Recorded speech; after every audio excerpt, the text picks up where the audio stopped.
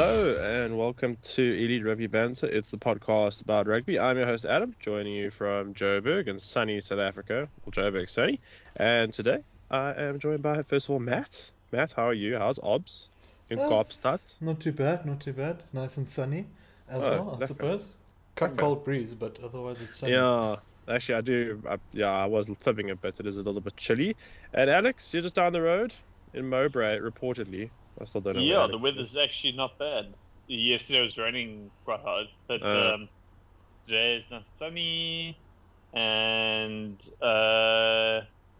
yeah, lots good. Good. Good. Ben isn't here, unfortunately. Apparently, he's just on dad duty, um, and stuff, watching kids work, etc. So he just wasn't able to make it today.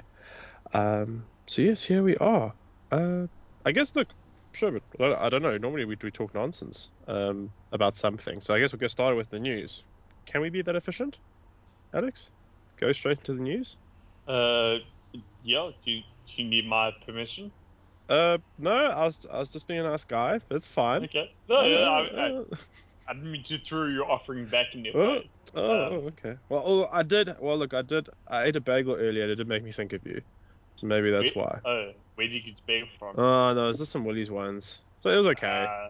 Ooh, Oh, yeah, I just had some eggs and stuff, so it was okay. There's a bagel shop near my in-laws, so I might go invest there. yeah. But anyway, I guess to start off with the news, we'll start off on some very sad news, actually. Sean Wainui, the Maori All Blacks and Chiefs, I guess we'll call him utility back. He was unfortunately killed in a car crash in New Zealand. I don't have the report in front of me right now, but I think it was early Monday morning. Um, so yeah, 25, two kids. The car accident. He also played for the Under-20 World Cup with New Zealand in 2015, of which they won that tournament. And he made a Super Rugby debut with the Crusaders in 2016 before moving to the Chiefs in 2018, where he's been pretty much a bit of a stalwart, recently turning up in centre as well. And obviously, everybody's been sending out their condolences, particularly to his wife and his two kids. In terms of where it may have taken place, I was just trying to find the location. But look, that's irrelevant. It's just very, very sad news. Yeah. Yeah. No, it is a And I just shitstorm. can't believe he's 25 for some reason. I've always just seen him as a ever present in Super Rugby. So yes, I guess obviously on a serious note, everybody from the podcast just sends out their warmest wishes and condolences to the Wainui family, everybody that knew them, and just to the New Zealand rugby fraternity at large. Just based on the social media reaction, was a highly respected and well-loved figure across the country, and I'm sure in many other places as well. So condolences to the Wainui family. I guess we'll moving on to more political business. We spoke about it on Monday. That I was asking why Sari hadn't taken over Western Province. Classic ERB style. Sari decided to listen to our podcast and then do something afterwards, Yeah. possibly.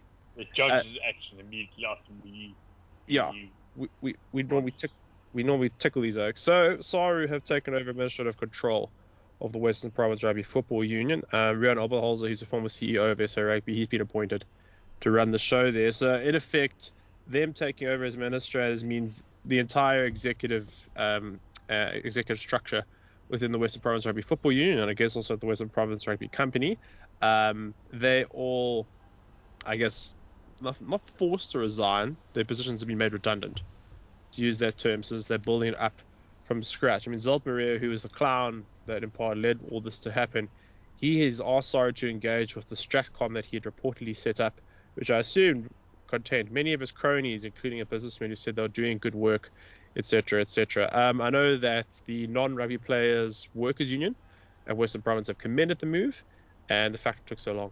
As I said here in a story on rugby365.com, which has been reporting on it, Maria is now gone. So the fact that Saru took 2 months to do this, I think just goes to show how reluctant they were. But hopefully it's the start of better things.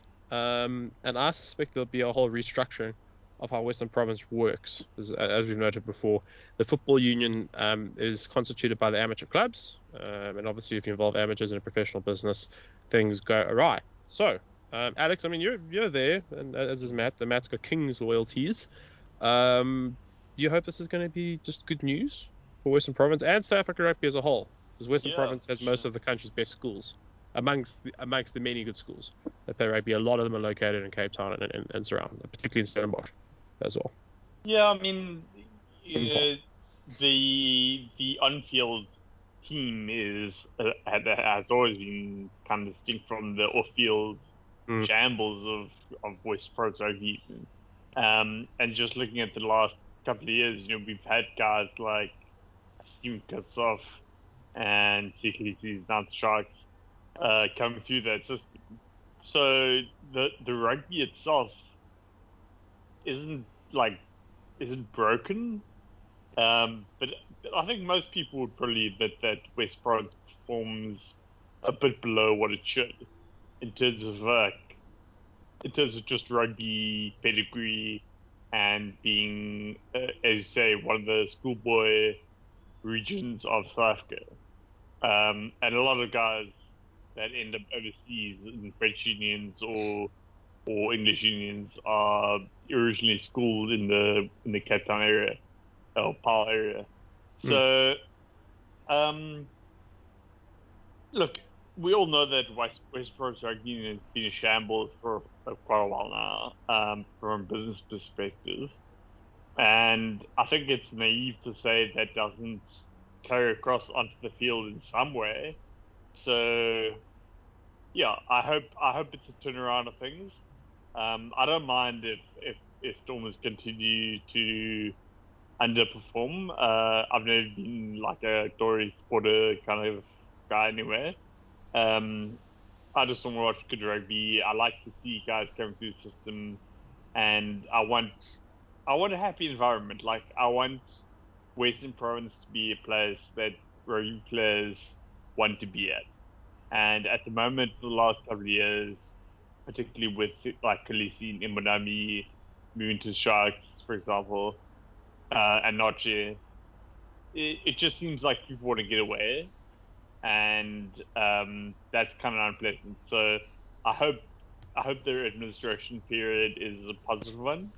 I know there's a lot of risk involved and a lot of uncertainty, but yeah, my hope as a fan, I guess, is that there's a sort of new breath of fresh air at the club, and players start to feel happy here, because it is a beautiful place to earn money playing rugby. So if we can just sort out those off-field issues, then I feel like West Province will be one of the best clubs in the world. Yeah, 100%. I think anybody who's been to Cape Town knows from a location perspective, a lot like the Premier League clubs in London, having London as a draw card, Cape Town's very much the same. So I just from a Mesa SA perspective, I'm just glad it's done. And then hopefully things improve. But also, just South Africa does a lot better when we have strong provincial unions. Because the amount of talent that's in the Cape, I said they've managed to feed a lot of the teams in this country over the last few years with high quality players. So it's good news. And hopefully the clown show has come to an end. So we will see. I'm just interested to know the sort of revelations that will come out about this. Matt, is obviously as a Kings fan and seeing your team go into administration, I think it was at least twice, possibly 3 times. Do you think it's going to work? Yeah. Yeah. The Dukes of administration. You think it's going to work out a lot better? Also because it's, I don't know, it's Western Province. So got more I want to be optimistic for Western Province sake and think that it is going to be a more positive outcome than the Kings, because I think coming from it, because also I think the Kings were coming from a shittily built base, whereas I think the province have a much better, much longer base to build off of with regards to administration and all that. So I hope it does come out more positive in the long run than Eastern Province rugby. Yeah, well, it's a golden opportunity. I just hope some lessons will be learned. But talking about Cape Town and stuff, we were speculating about the SA teams playing at home in the URC and assumed that we would be based in Italy. That has now changed. South Africa will be the destination for 4 European teams. I think it's November when they host some of their teams. It was confirmed last week Friday that the clashes in round 6 and 7 will take place in South Africa as originally scheduled. I think a major contributor to this was South Africa being removed from the British government's red list for COVID infections and all that stuff, which implied that you'd had to spend 10 days in quarantine after the 2 game tours, which naturally just doesn't suit professional sport. That's great. And even more importantly, combined to this, because the teams coming to South Africa are Zebra, Scarlets, Munster, and Cardiff, 2,000 fans will be fully vaccinated fans, excuse me. They will be allowed to attend rugby matches in South Africa. This provision applies both to professional rugby and club rugby. I'm a little bit sad though that schools can't do this because of that education department. Yeah, it's a department of education. It's just sports and culture couldn't make that call. It's up for the Department of Education to make that call. It's probably for the best. I mean, the Department of Education. Also, find at times kids can't get vaccinated just yet. They're looking at it. No, they are looking at it, but at the moment they can't be. So it's not. I guess it's not ideal as a situation too. No, that's true. I think because they're talking about kids 7 to 12 or something. I'm just trying to remember. I saw a report recently, but yes, I know South Africa is. Thanks, Matt. That's actually a very good point. I guess until you can have fully vaccinated kids and also parents, some of which I'm sure aren't vaccinated. I mean, that's a whole rabbit hole we won't go down. Pray for the best. Oh, Jesus Christ. I saw the...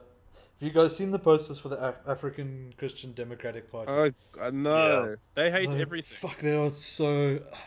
My favorite one is... They love abortion. No, well, that's the thing. My favorite is they like, yes, say yes to bodily integrity. Say yes to choice. And I'm like, no. Say yes to bodily integrity sometimes. Say yes to choice sometimes. There's a massive asterisk missing from their posters. Yes, sorry. I'm not going to get involved in this discussion. No, fair. But yeah, I was just like, no.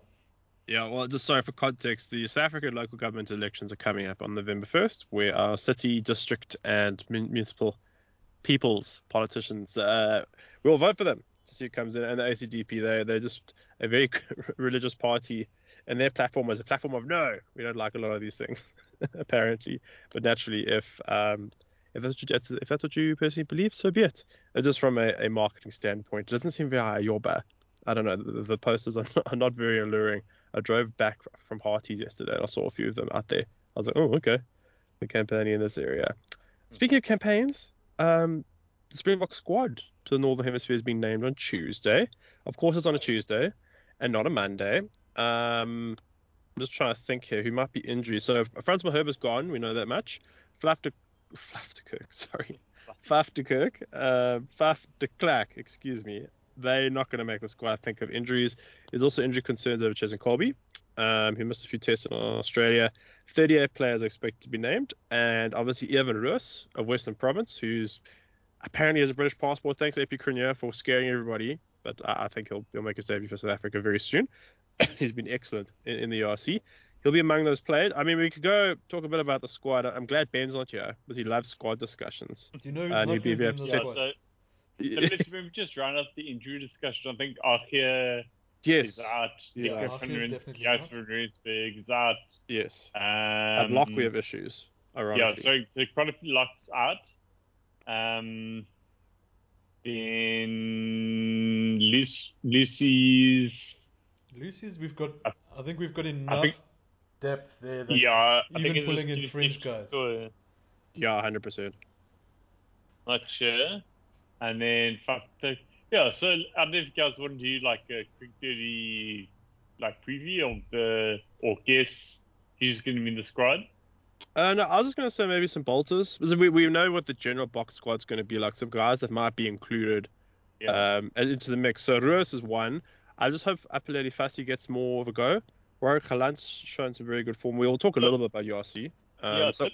Let's talk about Roos, baby, because the question is who's place in take? That would be Dwayne Vermeulen, Jasper Wiese. What I'm saying is, are those guys going to be left behind? No, but maybe. I don't think Roos. I mean, I'd love to, but I don't think he's going to be in the squad. No, I think Ulrich Lowe is more than likely to go in his place. Yeah. More likely as someone who as the sort of outside loose forward joining the squad. I think Lowe's just ahead of Roos by like a position.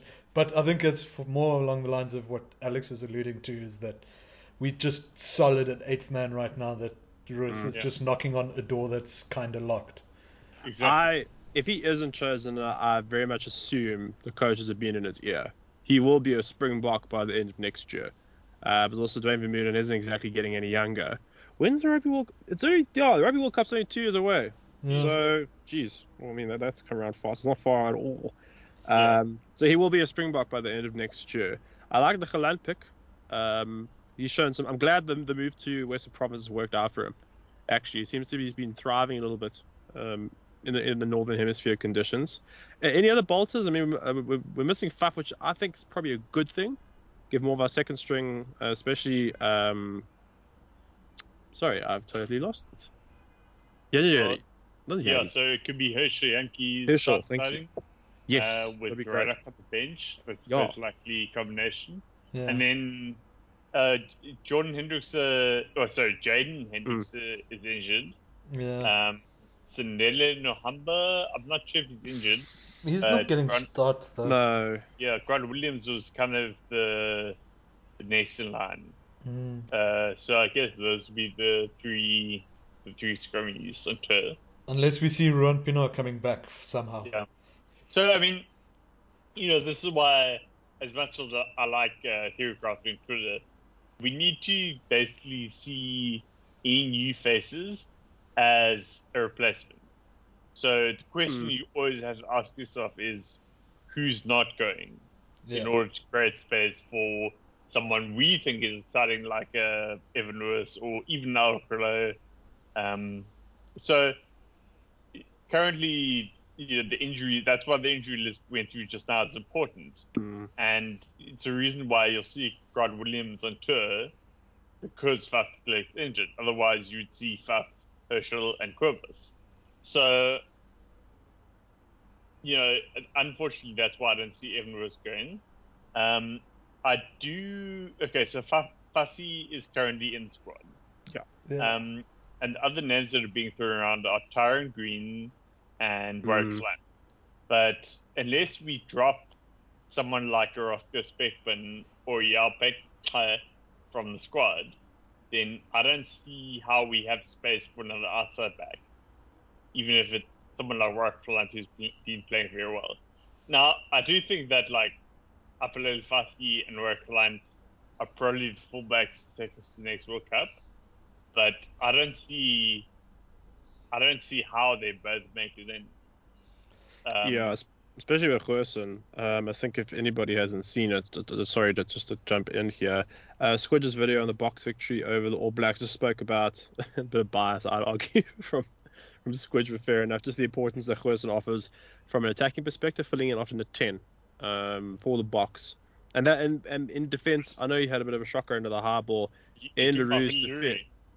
Yes, that's correct. Sorry. In Leroux's defense, you need. I was wondering where the fuck you were going with Gerson. I was who like, did you think I was talking? I didn't say Leroux. Sorry, I was you talking said about Vinny Gerson. Leroux, but you're talking about fullbacks. You said Gerson like 3 times. Oh, did I? Yes, well, he's that's injured, what I was like. right? Okay, cool. I was like thinking, when the fuck did Squidge do a video on the Blue Sorry, Bulls discussing how these guys are the? I didn't sleep well the last 2 nights. I mean, I slept well okay, but the weekend's kind of caught up with me, so I'm playing catch up.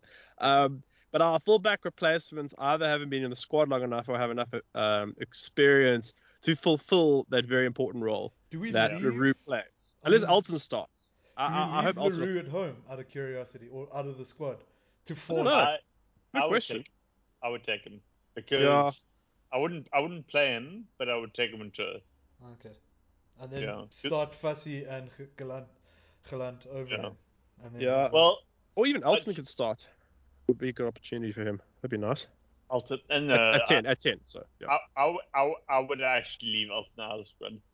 Really? But then who's on the next cab after 10? We're a little bit short. You got Damien Willemse who offers utility value, but in terms of a specialist 10, I don't know. I don't know. Yeah, that's a good point. It's tough because between Elton and Monest, then I feel like we only need one. Yeah. And we I don't know who the next specialist 10 is. Like if Hunter Apollo doesn't make the next World Cup for some reason, who do we place him? That's a bit of a problem. It is a problem, and that's a question that Jacques Nienaber needs to be thinking about now. I think, because in so many other positions we can answer that question. Like if Damien Delander breaks a leg, a week before the World Cup, I would play Damian Williams at 12. Yeah. It wouldn't be ideal, but we could do that. Same with Lukhanyo and Jesse Krill. Same with someone like Valery Apelefasi.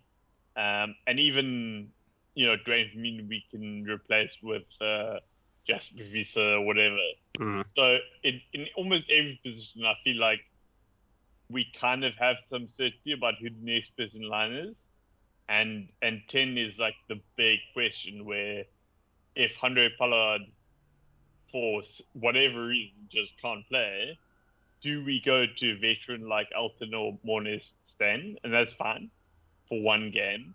But in terms of succession planning, it just seems like we don't have an answer there. Like it sucks to be Cohen Bosch, eh? Yeah, but he just hasn't kicked on, hey? It was his for the taking. Like he definitely. could have That's established. I wonder if it's a coaching issue or something, because like if I the don't Sharks know. have just outcoached him out of that position or something. A lot of players though thrive at the Sharks, and he's been there a long time. And as recently as like a year or so ago, he was doing really well. Like most people would have probably said he should be like in the box or whatever, not necessarily starting, but definitely like in the squad. Yeah, like in the squad, and as like a bit of a project player, the same way Damian Williams has seen.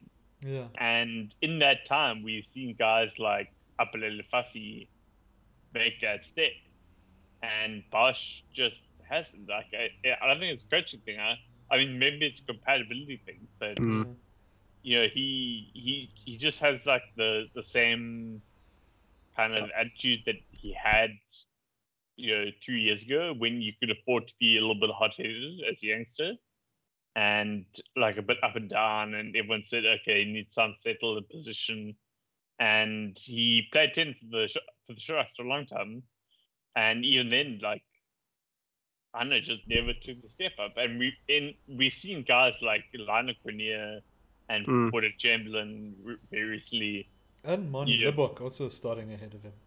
Yeah, and I don't know, like there just seems to be something. If I was him, I would go overseas. I think I saw someone else share that sentiment as well. Yeah, I forgot about Lebok. I just hope he gets a good run. I think half the problem has been his inconsistency in starts. Is Lebok. So I'm going to mention a name. Don't get bleak. Robert du Preez. I have no idea how he's doing in Europe. He's old news. I think he's missed his window. He's now he's going to be, how to put it, he's most probably going to be just good enough to most probably be in the conversation, but actually if you put him there, he's not going to thrive. Yeah, he's good enough to get into the conversation. Good enough for us for like Sharks fans to like make YouTube highlight reels of him performing well in Europe. Beast mode, Robert du Preez. And like over like some weird like license-free dubstep music, and or trapped or whatever, and then I think if in the setup he'll struggle of this, like he won't necessarily thrive within the Springbok setup.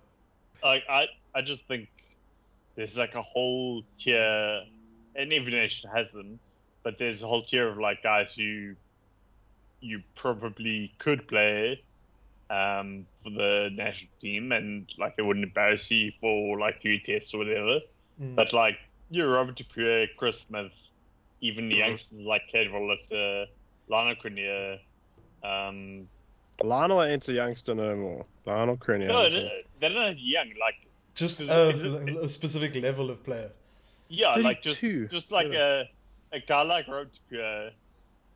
If there's a plane crash and we had to fly him in to play for the Springboks, fine, whatever. Like he's a professional rugby player. I believe he should be a professional rugby player, but he's not a Springbok. Like I wouldn't pick him over someone like Cade Wallace, even though he might be like temporarily better. I don't know, like, do you know what I'm saying? Like he's a squad band-aid more than he's actually like. Yeah. I'm sorry I even brought up his name. No, but it's fair, because it's a discussion. It's a discussion we're gonna have to have next week when they announce the squad, and he's not in it. Who's the Lions? I just want to get confused. The Lions fly half who did his ACL again. Oh fuck. He was lighting things up, but then he got injured twice. It's not Hendrickse. That's why I'm very wary of getting confused because there's a couple of them. I think he's not Hendricks. I was going to say Jordan's injured. But I can't blank now. Same here. Sorry, I feel Phil would know the answer to this. I'm thinking of Phil. Yeah, any of our Lions fans really. Yeah, I mean, like obviously, there are guys like speaking of Lions players like Sean Reynolds. Yeah, I mean, people listen to podcasts might not even know he is. It's Jordan. Yeah, it is Jordan Hendrickse. He was the guy I was thinking of. So at least I wasn't completely on crack. I was in the ballpark. It's like him. If he had to throw a random cap at a fly half, just to cover the cracks of the squad, I would rather even a journeyman like Lion or like a youngster that's showing potential like Willis Chamberlain. I can understand the logic of that. I wouldn't do it, but I can understand the logic. Whereas Rock Tapia, for me, like very low risk, low reward kind of player, and just there's no upside. Like there's no reason to play him ahead of someone like an Elton Yankees. Yeah. So for the proverbial car crash. I mean, mentioning Dupree, his brother's going to get a look in. I think Dan, not necessarily John. No, maybe. Dan. Yeah. I hope Jean does. I've always been a big fan of his. It's the pity that I don't know why the coaches. I have no idea, but he's got the tools. Maybe he's got a shit attitude. Possible. You never know. A big thing that we don't really know. That maybe he's just got a shit attitude at practice that doesn't gel with how the team's supposed to work. Well, it will be interesting to see. It appears to me if Marcel Couture even gets recalled. I think that's the big question. Is what do we do about the lock/blindside role? Yeah. With Achis Steeman and Nicholas Janssen van Rensburg injured and Peter Steph-Joy. Do we just say, fuck it, we're going to play our best players available and go Khaleesi, Kwagga, Dwayne, with Mark of a sudden Jasper bench? Or do we say, okay, we actually need Grant, we're going to play Master there, and start with Eben Lewis? Or do we say we looking at the next generation, we're going to play Ori, and Jean-Luc Dupré? I mean, Andrews. Sorry, I can't believe you said Ori in the next generation in the same sentence. I was going to say I actually don't know. I was going to say Ruben van Heerden, but also I have no idea how old he is because he offers quite a lot of grant. Yeah. I would like to see one. I mean, we did it briefly with Nicholas Janssen van Rensburg. But I would like to see a bit of a specky on someone like Renokia, JD Schickling, Ruben van Heerden, Ruben Skuman. Van Heerden's 23, Ari's 28. So that's interesting. Yeah. I would take one kind of fringe guy, and then obviously Eben Lewis Mustard. And I guess Ari's the fourth in line currently with Arthur out. Which is whatever. I mean, I'm not a huge fan, but he's obviously there. He's something in him, and he's been quite good at the lineup. So maybe that's his role, just general of the lineup. But yeah, I don't want to sidetrack us from the Springbok squad, but do you guys want to talk about the Richardson selection? Oh well, it was on the news. I'm glad you brought it up. I guess we'll move it on. Yeah, Dylan Richardson, he has been called up to the Scotland squad. His father was apparently born in Edinburgh, and that apparently caused a bit of consternation in certain Scottish rugby circles. I mean, some guy made some tweets. I don't know who it was. I just saw the replies of his tweet, and they cut off the person who posted it first about SA players talking in tongues, something along those lines. Not talking tongues. There are not enough Scots talking tongues. Yes, is what they said. And even Pierce Skuman, who got called into the squad, he also made the comment that I have a feeling, though, because we are losing context in whether he was trying to tell a joke, that he said it's easy to sing a national language in one language. This is others. Well, yeah, that was Skuman. Okay. No, that was Skuman. I feel like Skuman's the kind of guy who would make that poor joke. I think it's a joke. It just doesn't come across well in text. But Richardson, I think first of all, good on Dylan Richardson. I'm a big fan of his, but I don't see him cracking into the Springbok team because it's a fucking bus stop. There's so much shit standing in his way to play for the Boks. I think he's a good player. Good work rate, good ball carrier. He's played at hooker, so he's got the experience in the front row to toughen him up, I guess, to talk colloquially. I think it's a good pick for Scotland. I just do think the whole residency rule, we spoke about this, they're a bit of a joke. How many non-Scots are in that squad now? 4 or 5 new ones? It's a bit of a mockery. Yeah, I mean, so non-Scots is where the debate lies. At what is the threshold? Okay, so we know what the threshold is. I mean, it's like there's residency component, there's a parent component, there's grandparent component. So in Dylan Richardson's case, his dad was born in Edinburgh. Yeah. And so I mean, you guys say you saw Scottish fans up in arms. I didn't see that. I saw Scottish fans embracing him as a Scot and saying, "Oh, we're so happy to have a player of his caliber, and he's going to improve our team," which I believe is true. But I don't think he's going to play for Fox. But that's not here nor there. So the question is, for me, is Dylan Richardson Scottish? No. Well, I say no. Yeah. It's a tough one though, because he's as Scottish as I think, more Scottish than a couple of others by virtue of his dad. Yeah, like Shaun Maitland wasn't Scottish. Like, I mean, this isn't to say, just to put out there, 100% Richardson doing it. That's that's the market. It's been incentivized. So him going to go play for Scotland, totally agree with that. If I was in his position, I'd probably do the same. But he was schooled in South Africa, raised in South Africa, born in South Africa, and went through South African rugby systems. So essentially, he's a South African product that will be parachuted in, and he will make Scotland better, and he'll probably be a very good player for him, no doubt. So, but let's have the conversation, because everything you just said is true, but I don't buy it because it isn't a market-based system. It's different. If Dylan Richardson was signing for Glasgow or Edinburgh, then everything you said is relevant. He's going to make them a better team. He's got a career to worry about. He wasn't going to make it locally or whatever, which is debatable. And it's market based.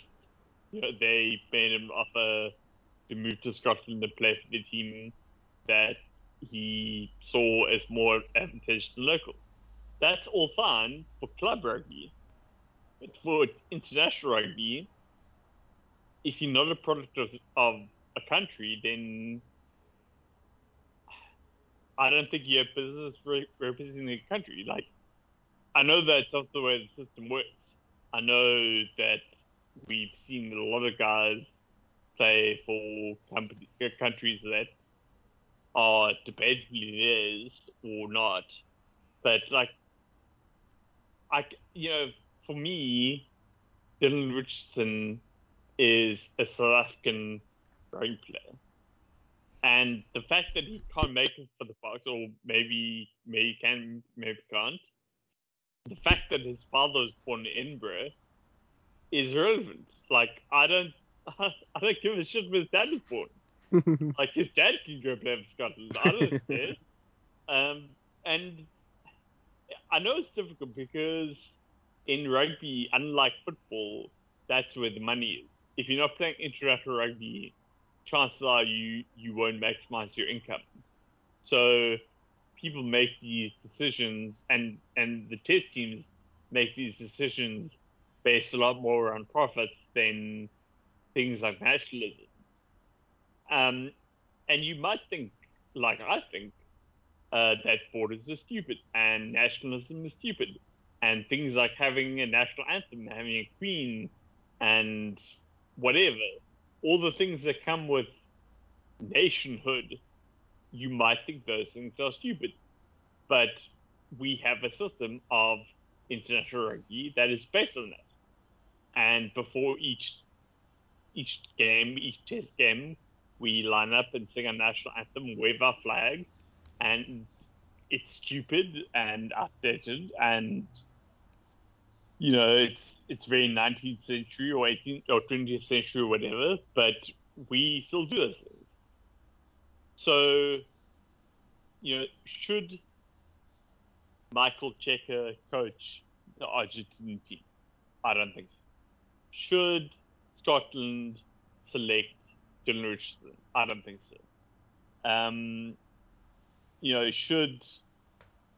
Should someone like Sevu Reece, for example, okay, bad example, but I don't know, like, I feel very fuddy-duddy when I make this point, and I think a lot of people misunderstand me, and I understand it's not a big deal, and that seal has kind of been broken a long time ago, but someone like an Ollie Cable who moved to Scotland, lived there for a long time, played rugby, and eventually became part of their community and became part of their society, to the point where Scotland said, okay, we recognize your contribution to Scottish rugby, and we'd like to consider you a Scot for selection.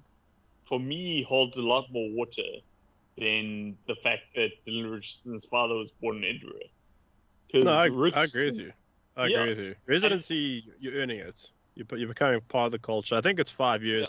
World Rugby are the ones to blame for this bullshit as well, because it suits Northern Hemisphere nations and to a degree New Zealand and Australia too, to make it very easy to pick up highly talented players who can't play for other countries for various, either being rugby reasons or economic reasons. So, I mean, I do find it a bit farcical. I think it's very silly. And the guys who spend time in Scotland and then play for Scotland, like a VPL now, that I can get on board with to a degree. Yeah. I think the residency rule was 3 years. It's now meant to be 5. I can't remember, but more on board of that. So I tend to agree with you, apart from you wanting to burn down the Westphalian state system. But we'll leave it there. We got a few more points to come. But I can go on for hours about this. So. Yes, I think it's ridiculous as well. Hit me up on Twitter. Like, give me your hate. Tell me you think I'm wrong. Matt, is Alex wrong, or is he right? No, or I don't think he's particularly wrong. Yeah. But would you burn down the international system? While we're at it.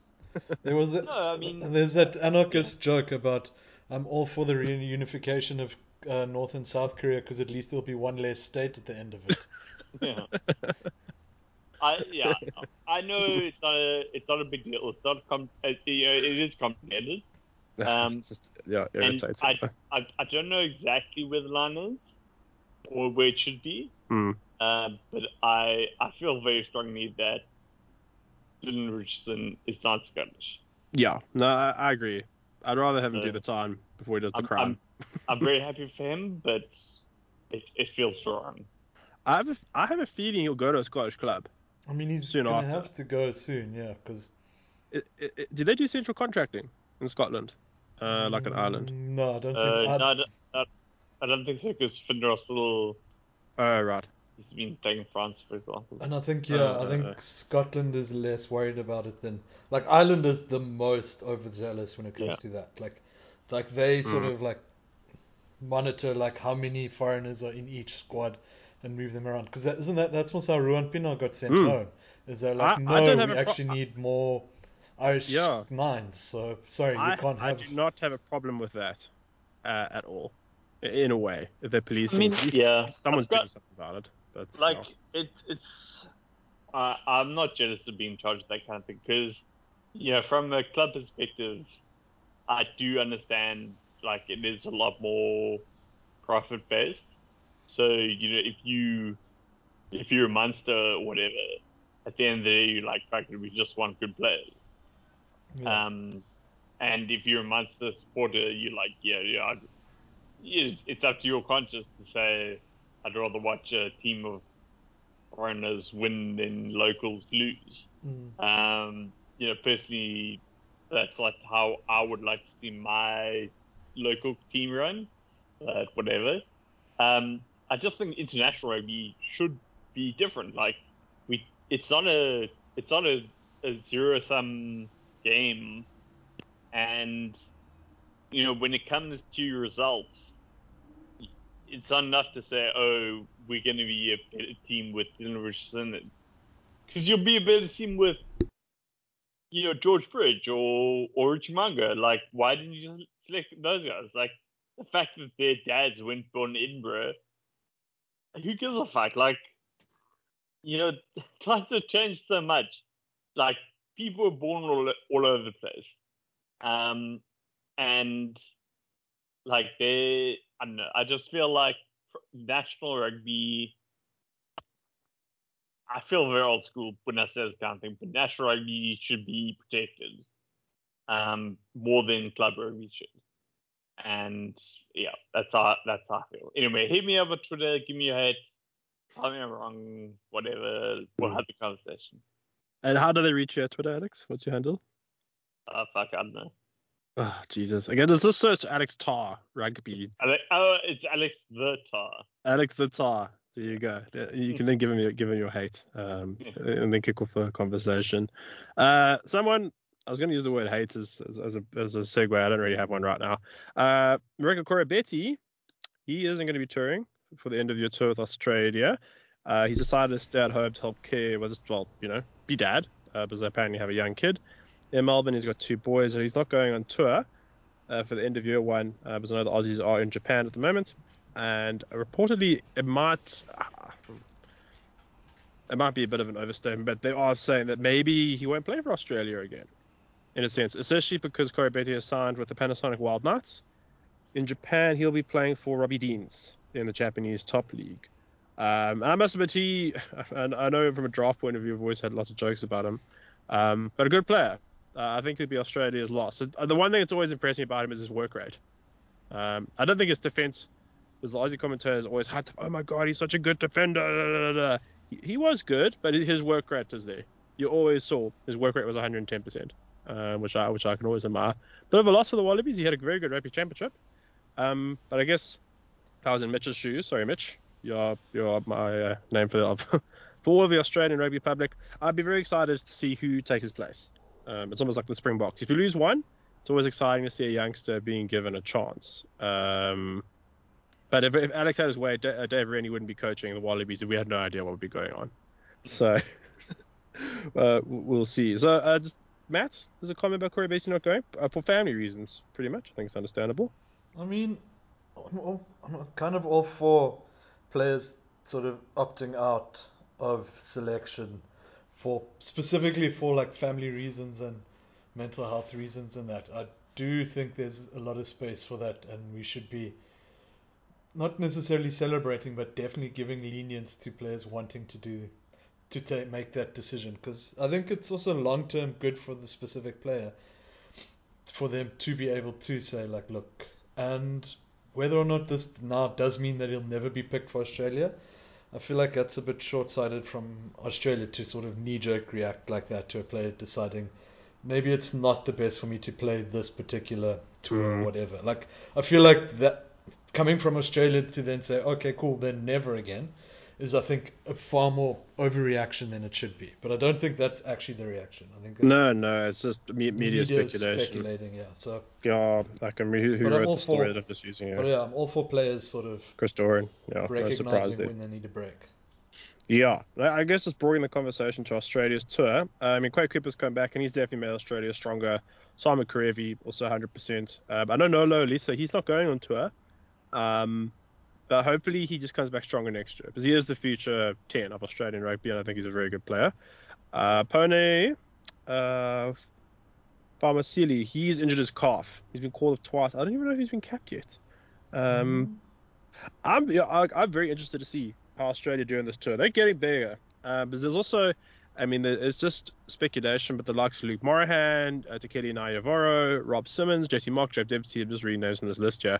I wouldn't bring back Curtly Bill. I do think he's past it. Sean McMahon, a lot of these guys are already based overseas, so the Aussies are also benefiting from selecting guys that are not based in Australia. I don't know. The problem is, how long is a piece of string? They're being very picky about that, especially at lock. So yeah, I'm interested to see how the squad diverse, particularly with some of the overseas guys coming back, and B, just how they're going to do against the Southern Hemisphere teams. It'd be nice if we can wipe them. I don't think that'll be the case, but I'm very interested to know. We haven't had an end of year tour for 2 years almost now, so it'd be good just to measure everybody else. So I guess speaking of overseas, just to quickly go through some of the United Rugby Championship results from the previous weekend. The Lions unfortunately lost 26-10. Reading the group, the comments of the Lions' performance was very poor. Unfortunately, I didn't get an opportunity to watch, but a lot of handling errors there. I did watch a lot of the Stormers Dragons game. The scoreline, I think it's actually accurate. The Stormers did score a try in the last minute or two when Leon Ozas chased down a ball that was turned over and kicked down the field. The Stormers physically were dominant. They just literally sat in the Dragons 22 for most of the second half, which is really impressive. The one thing that is getting to me is the handling of some of the South African players in general. I remember, hopefully the Sharks have improved it, but a couple of weeks ago I watched the Sharks. The amount of knock-ons that we're seeing from the South African teams, I know they're playing in conditions that are perhaps unfamiliar with, but I hope this will be one of the things that we'll benefit from. Just better handling in the tight, in particular, especially around the ruck. Guys are knocking on so much. It's like really frustrating. I don't know, Alex, I know you didn't watch this weekend, or Matt, but I just get the feeling. I watched a fair few. I watched my. I'm going to throw my hat in the ring for Ulster this season. I think they're looking. Yeah, no, they. But now I feel like now I feel like they're like on an unbeaten run. So it's like. So I'm chasing glory, which I'm not. I think we should all just identify that I'm not. But yeah. I think they had a good game. I watched that game in its entirety, and I picked up a couple of other games here and there, like halves here and there throughout the weekend. I don't know. I like that game, but I think I think it's also guys are exhausted. I mean, how long the Bulls have been playing? Well said. I mean, how long on the trot now? That everyone except for Morné Steyn is exhausted. Morné Steyn just wants to play. Yeah. Morné Steyn's like, guys, it's okay. Take a rest week. I'll handle it this weekend. I'll play. Yeah. I'll play 1 to 15.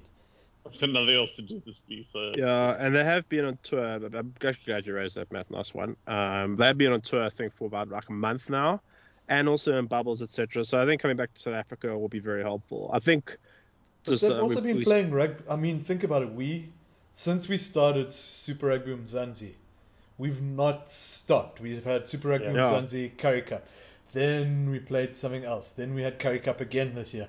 Then we went straight to the URC. Like, our players haven't had a break since we started playing rugby again. And I think remember last year, like, we were thirsty for rugby. Like, we didn't have any rugby for so long. And then it's almost like the dam wall broke, and we tried to fit so many Currie Cups in and Super Rugby unlocked and Mzansi or whatever, and then straight into the URC, the British Lions to the Rugby Championship. Like, I mean, I would never say too much, but it wouldn't surprise me that the players might have a bit of a mental fatigue setting in. And there's been a lot of noise made about the refereeing standards in North. I don't think we should talk about that. No, that's for both sides. So, I mean that's neither here nor there. But it's same as Marika Korobedi, the point you made, Matt, just about mental wellness. And sometimes as fans, we sit here like, oh, they're just playing rugby. We have no idea the sort of conditions that these guys are living in, and the fact we are getting rugby is a privilege. I'm just happy they're coming home. They're going to get a few weeks break now, coming up very shortly, I think, a month, correct? Which will do, I think, everybody a world of good. Between, round 5 and 6. Yeah. It's a solid month rest at least. Yeah, I think that's going to do, particularly the SA teams, a world of goods. And I do think I think you made the point last week, Alex. These Oaks, some of them have never left Wales. Some of these players, for all we know, now they're going to come to South Africa. They should be playing in Kimberley, or Ben made the point. The really experienced African rugby. Alex has been trying to push that they should play in Prescott. You see that field? That field is fucking dangerous. And you know what? That field to me is the argument for why you should be allowed to play with leggings. Yeah, exactly. Like, I don't think it's because that picture came out and was rugby. Okay, fuck it. No, the Oaks playing on this. No, leggings. Like jeans, guys, jeans. You play in jeans. For the uninformed. Well, what was this picture? It was in the Northern Cape. No, it's not. It's not a picture. It's video of the guys playing. Yeah. And I think video. After one ruck, you actually can't see the players anymore because of the dust. Yeah. This is in the Northern Cape. Yeah, correct? Prisco's North Yeah. Cape, yeah. Yes, yeah. So, or even Uppington. They just bump it up to Uppington where it's 40 degrees easily, But often. we all know they'll play in Cape Town Stadium. It's going to be beautiful backdrop, Ah, mountain. yeah. It'll probably rain. Even though it never rains in Cape Town. Well, it doesn't rain that often in the summer. It'll probably rain I mean, to it make me feel rained like just all week last week, so. This is like this last weekend was just wet. Is it? Well, Joburg, Yeah. when they come to Pretoria, they've got to watch out for lightning. So we'll see. Uh, yeah. Okay. I'm out of the news. Actually, I feel like I'm missing something though. There was Dylan Yes, Richardson. you're missing the biggest news of the weekend. Oh, Speaking of signings, yes. Nala Gold signed a new addition to their coaching staff. Yes, Carlos Okay. Spencer. I like the Google. I like the tweet. That was quite correct. Yeah, that's it. So he's coaching Nola. Nola, Yeah. yeah, your Boys better your boys. gold. I thought he was Ben's boys. No, I Sorry, think he was Alex and Ben both have been shouting for him. Yeah, They he were was my boys because they had boys better gold. He says. they used to have a tar thing prep for them, Ben tar. Yeah. Ben Tar. So I was quite keen on that. But I really like the Free Jack now. You've also joined me at the Free Jacks. Yeah, that kit's kiff though.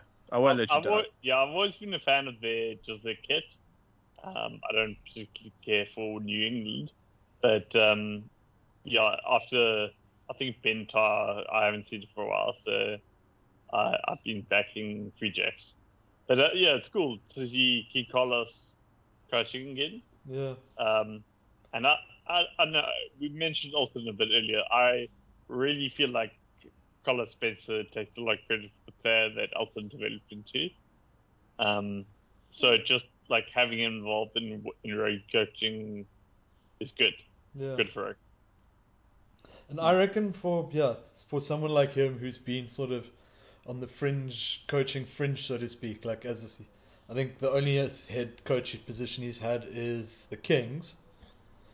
I think for him to sort of have maybe a more senior position in like the US where the stakes aren't necessary. I mean, even at the Kings, the stakes most probably weren't the highest, but they were still a lot higher than maybe your first season needs to be in Super Rugby.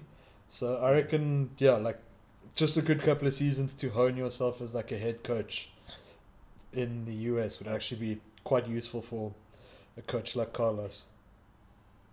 Yeah, and I know when the Beast came back to South Africa, he spoke very highly of just the culture, rugby culture. It's just a bit more chilled out, in a way. So yeah, I mean, I've always loved Carlos Spencer.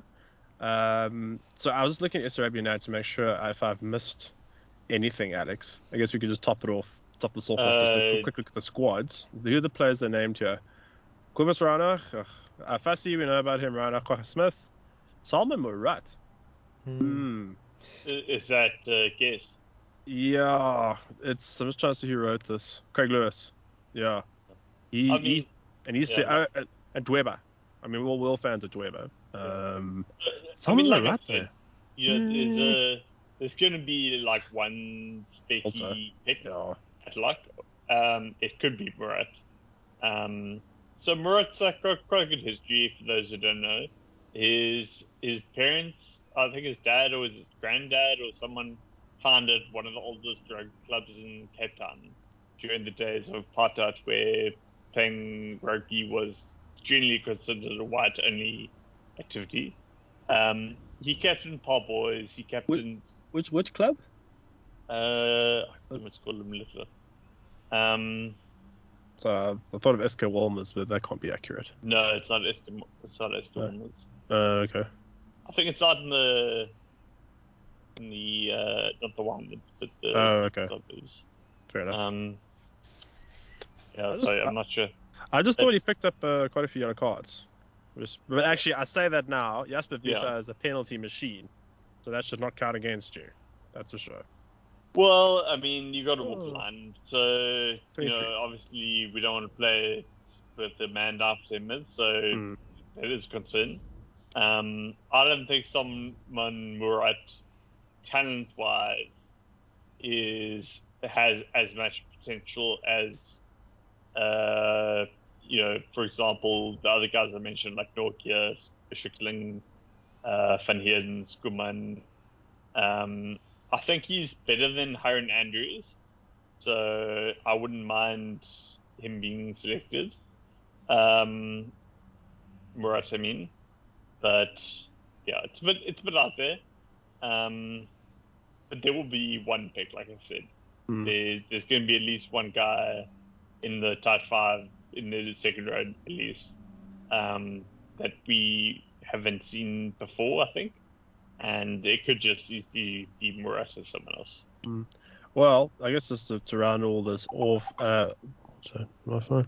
A report that Jenny, the rugby paper record, I would argue, they've just noted Grant Williams, he's expected to earn a man and call up, and they did mention the Murat in the running as well. So I guess all eyes will be on wherever the announcement is made tomorrow. Oh, sorry. Okay. Is that our alarm for? Yeah, Time's up, everybody. I guess time is up. We'll stop that right there. Alex, thank you for joining us. Appreciate it. And you're wanting to destroy all the state system and world rugby. No, I'm joking. I like the fact you're so passionate, and I hope a lot of people direct constructive criticism or discussion your way. It's a discussion I'm more than ready to have. So yeah. Can't prove me wrong. Matt, thank you. Thank you for being here as always. Yeah, no, always a pleasure. And I guess thanks to me. It's always nice to be here speaking for myself in a cupboard. Oh, now I see we're all getting just emails now from the office. Yeah, it's like time is up. Yeah, we will be back next week, and I guess we'll run the rule over the box squad a bit. I hope Ben's here. He loves squad discussions. If you have been listening, thank you very much for doing so. Enjoy the rugby coming forward. Autumn tests are coming up. It's going to be awesome. We will catch you next week. Thanks very much.